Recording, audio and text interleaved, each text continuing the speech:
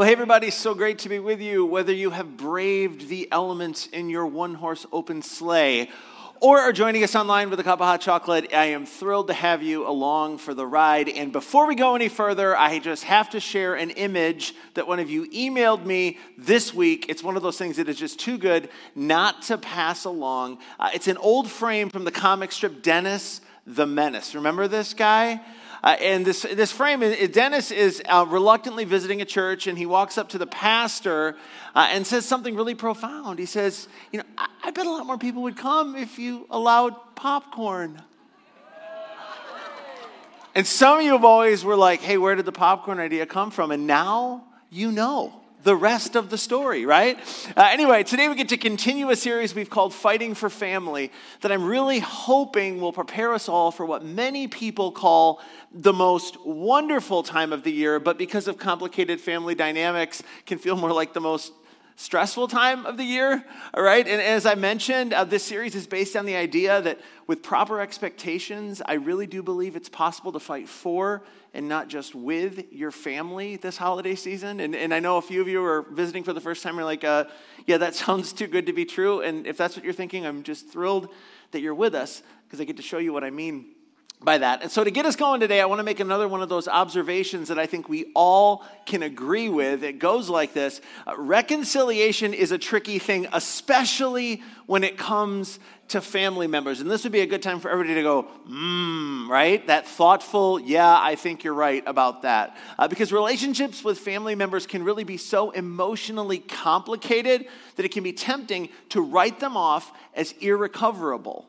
But here's the thing, and we talked about this in detail last week. When we open the pages of the Bible, what we find is incredibly clear instructions to early Jesus followers to encourage them to attempt to reconcile their broken relationships in spite of.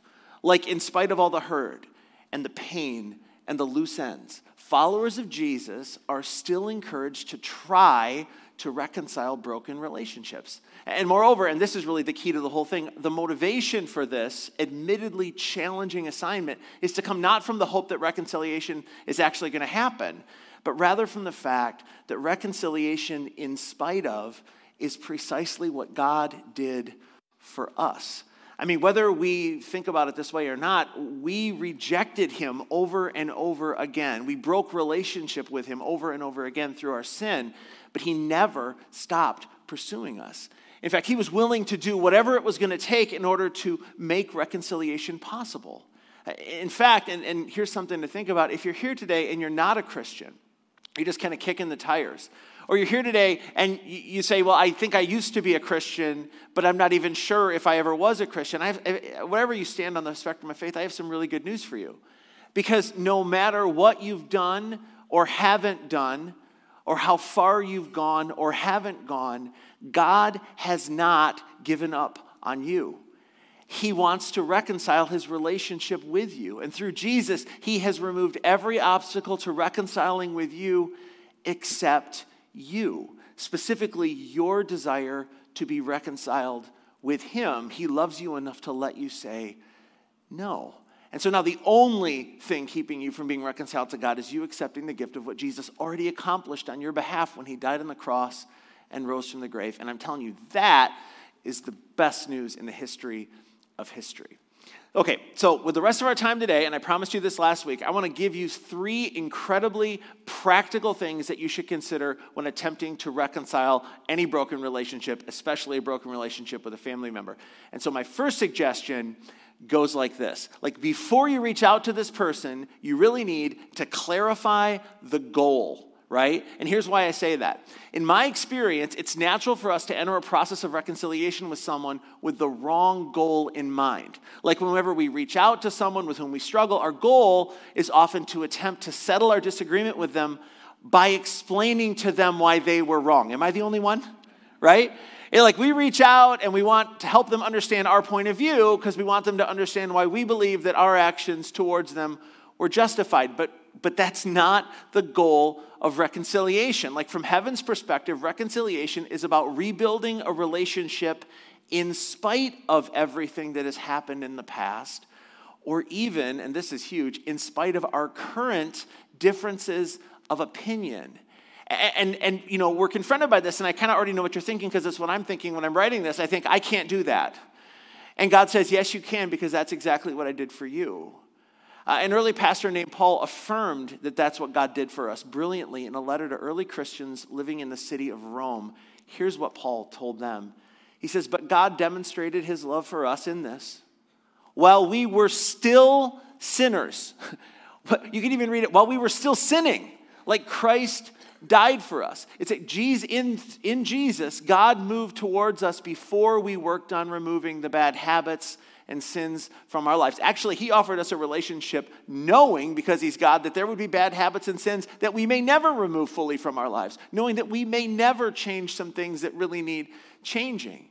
So he does that for us, and after receiving that sort of disruptive grace, he invites us to pass that same disruptive grace on to other undeserving people. And I know that's a very difficult thing for us to do.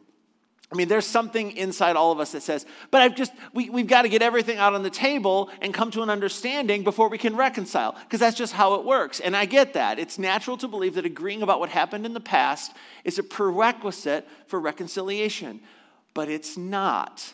See, God desires that followers of Jesus attempt to reconcile with someone in the midst of their relational mess, not only after cleaning that relational mess up. And again, I know it doesn't feel right, and that's why so many people enter a process of reconciliation with the wrong goal in mind. And we have all sorts of seemingly valid objections when we do that, right? We think to ourselves, man, if I get back into a relationship with them, then won't I be like condoning their behavior? Or if I don't confront their sin, then they'll think I'm okay with their sin, and I am not okay with their sin. Like, they'll move forward in thinking that I'm agreeing with their lifestyle. And if you've ever had that thought, just something fun to think about, this is the same dilemma Jesus faced the day that he approached a man named Matthew sitting in a tax collector's booth 2,000 years ago along the northern shores of the Sea of Galilee. And he looks at Matthew and he says, come follow me. And it's easy to miss if you don't get the culture, but everyone around Jesus when he invited Matthew to follow would have been shocked. Again, Matthew was a tax collector, and tax collectors were seen as thieves and traitors to their own people. And the northern shore of the Sea of Galilee, those were like the Orthodox religious people, right? They were the ones who were trying to follow all the rules and not be thieves and not be traitors. Nevertheless, Jesus looks at Matthew and he says, come, follow me. And in response, it's great when you read the narrative, Matthew asked Jesus where they're going. Like, okay, I'll follow you. Where are we going? And Jesus looked back and said, we're going to your house. And Matthew, I also want you to invite all of your tax collector friends to join you. We're going to share a meal together. And I'm telling you, the religious leaders in that moment, like their heads were exploding. Not literally, that would be gross. But you know what I mean? This was so, they couldn't believe it. They even said to Jesus, but Jesus, if you do that, aren't you condoning his sin? And Jesus looked back and said, no, I'm just going to his house. And then they asked Jesus other disciples, because Jesus had called some other disciples. And they said, like, if Jesus goes to Matthew's house, won't it seem like he's affirming Matthew's lifestyle? And they responded, honestly, we're not sure. We just became his disciples too, and he's kind of off the script, but really interesting dude. And so stay tuned. But we're going to dinner. We're with Jesus. And to be fair, Jesus' actions raised a really important question, and I would even argue raise a really important question. I mean, how can you develop a relationship with someone who hasn't turned away from their sin? And how can you develop a relationship with someone who hasn't adjusted their lifestyle? Well, if you'd ask Jesus, I think he would tell you that, well, he knew something that we often forget, and it goes like this. Reconciliation leads to relationship, and then relationship leads to influence. Reconciliation leads to relationship, and relationship leads to influence. I'm telling you, if you want to have influence in someone else's life, you've got to have a relationship with them first. And that's why if a relationship is broken and you want to influence someone, you've got to first reconcile with them. And by the way, you all know what happened with Matthew after meeting Jesus, right? Like within days, he left behind the tax collecting business completely. And eventually he wrote a document that made it into the New Testament of your Bible. It's a document that is uncreatively titled Matthew.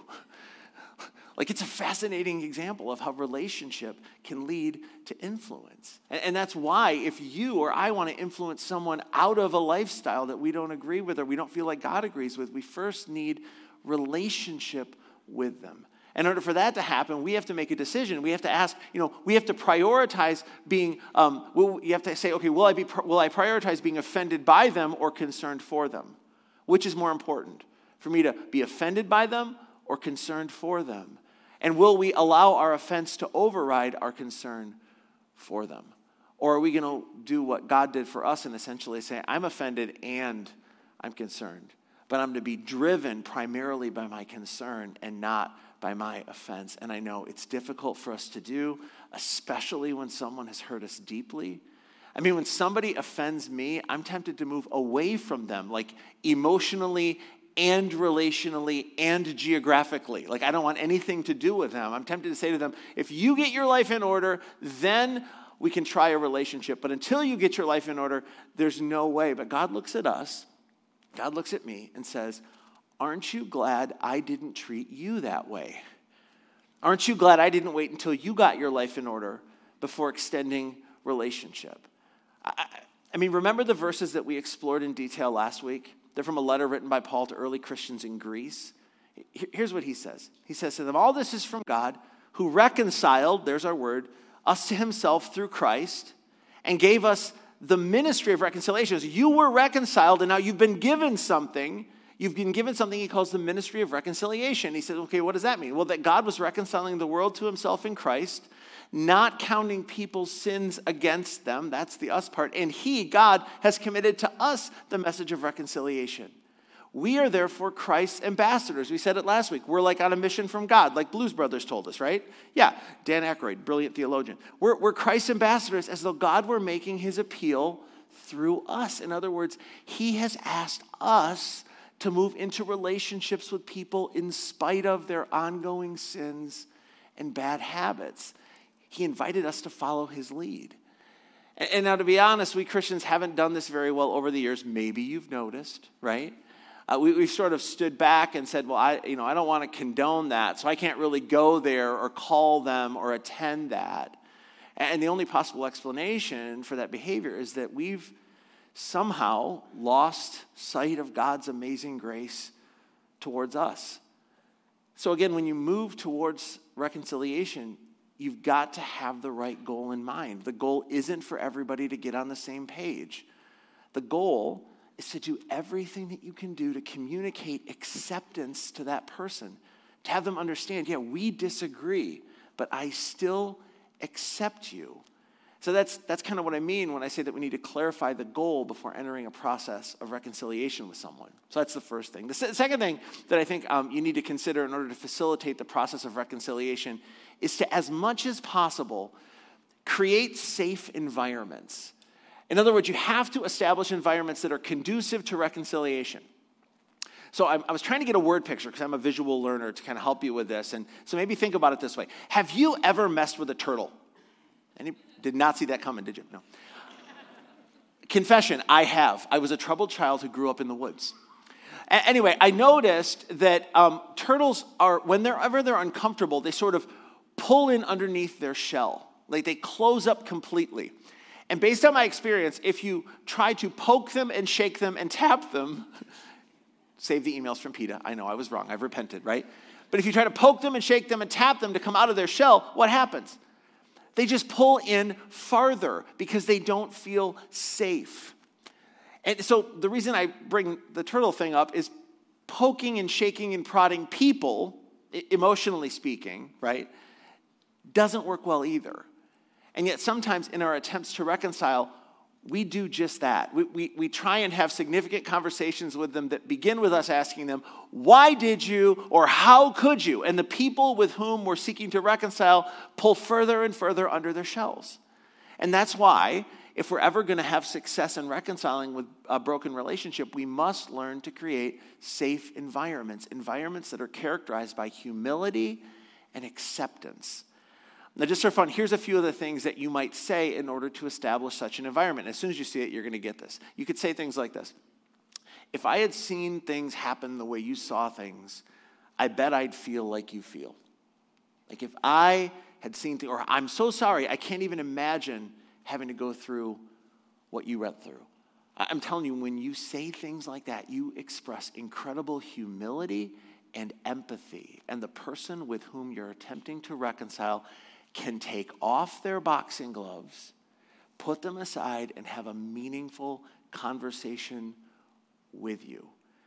I also think it's worth noting that creating an emotionally safe environment often takes a lot longer than we might expect. And you probably have experienced this.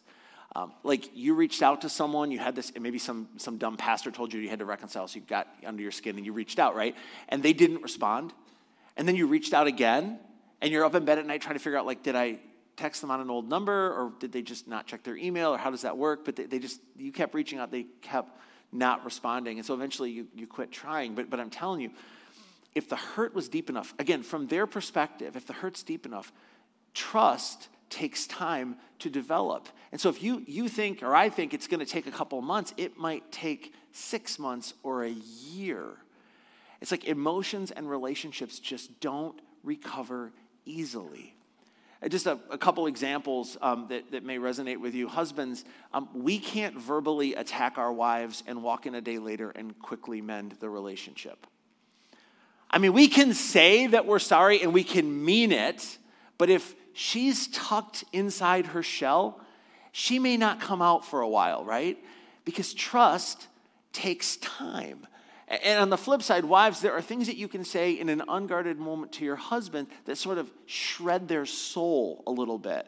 And in these situations, a heartfelt apology doesn't quickly get things back to normal. Like, because from his perspective, he just doesn't feel safe. He's pulled under his shell.